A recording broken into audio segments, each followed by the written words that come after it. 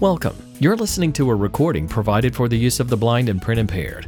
Materials or items read on Airs LA are the copyright property of the original authors and publishers. No unauthorized use or duplication is permitted.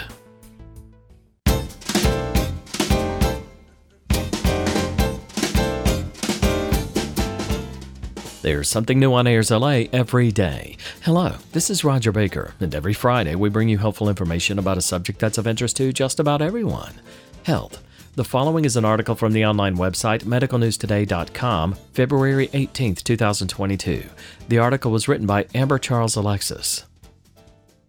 What do we know about microplastics in food? Globally, 322 million metric tons of plastics were produced in 2016, of which 60% supplied the food and beverage industry for food packaging. These plastics contain an array of chemicals, including stabilizers, lubricants, fillers, and plasticizers. Exposure to some environmental conditions, such as heat, causes plastic to break into smaller fragments called microplastics, which can migrate into food.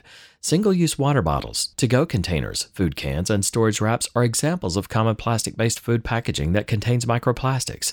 Heating food in plastic packaging, long storage times, and the type of plastic packaging a person uses all affect the amount of the microplastics and their harmful chemicals that migrates into food. The microplastic chemicals present in food are a mixture of those that manufacturers deliberately add, such as fillers and stabilizers, and those that accumulate as byproducts, such as residues and impurities. Some common microplastics present in food include bisphenol A, BPA. Manufacturers use this plasticizer to make polyvinyl chloride, the parent plastic of many products. Dioxin.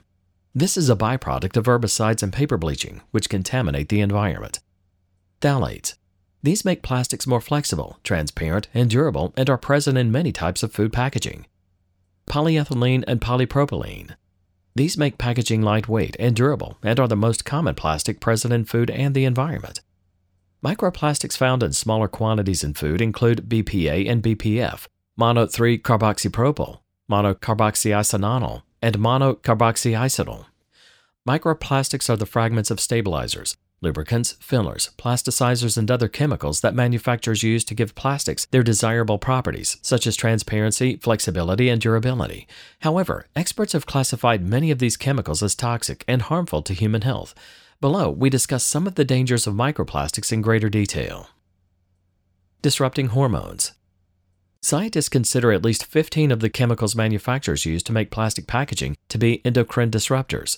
Endocrine disruptors are structurally similar to some hormones in the body, such as estrogen, testosterone, and insulin, and mimic and disrupt their natural functions, leading to adverse health effects and increasing a person's risk of chronic conditions.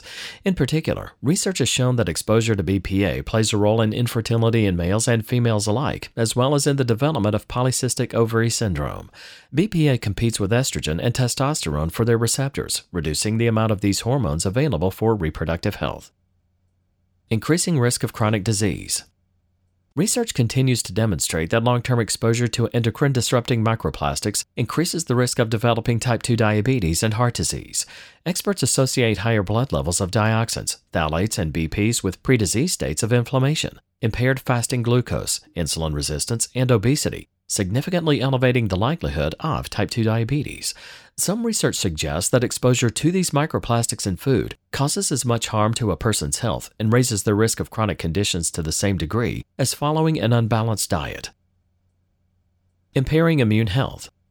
A 2020 review found that the increased inflammation produced by exposure to microplastics leads to poor gut health and, by extension, weakened immunity.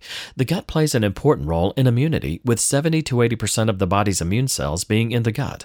This means that any condition that affects gut health interferes with immune health as well.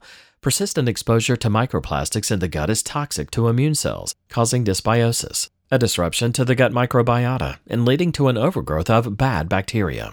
Research associates dysbiosis with the development of such conditions as Parkinson's disease. Moreover, the surface of microplastics may harbor harmful bacteria that further compromise immune health. How much exposure do we experience? Microplastics are abundant in the environment, an outcome scientists attribute to massive global production of plastics and widespread pollution. Research suggests that an average person in the United States may consume over 50,000 particles of microplastics from food alone per year. This figure increases to an estimated 90,000 in those who regularly consume plastic-based bottled water, and to 120,000 when considering the inhalation of microplastics from non-food sources. The authors of a 2019 study identified an average of 20 microplastics per 10 grams of stool samples from 8 participants. These findings suggest that the amount of microplastics that people come into contact with and consume is much greater than experts once anticipated. How to minimize exposure.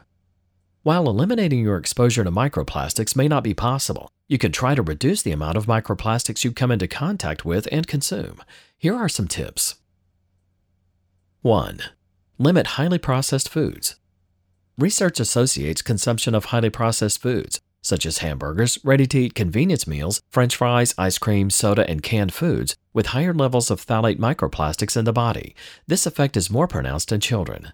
Experts further speculate that the low nutritional quality of highly processed foods, combined with the harmful events of the microplastics present in those foods, may be responsible for the development of chronic conditions, including heart disease.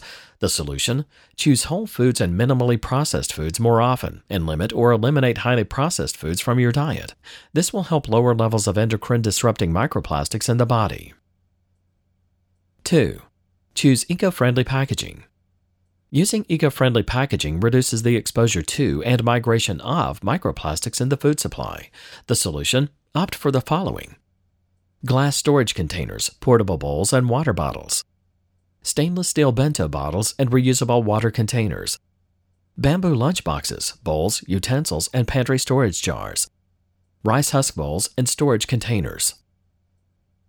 3. Use glass or stainless steel water bottles.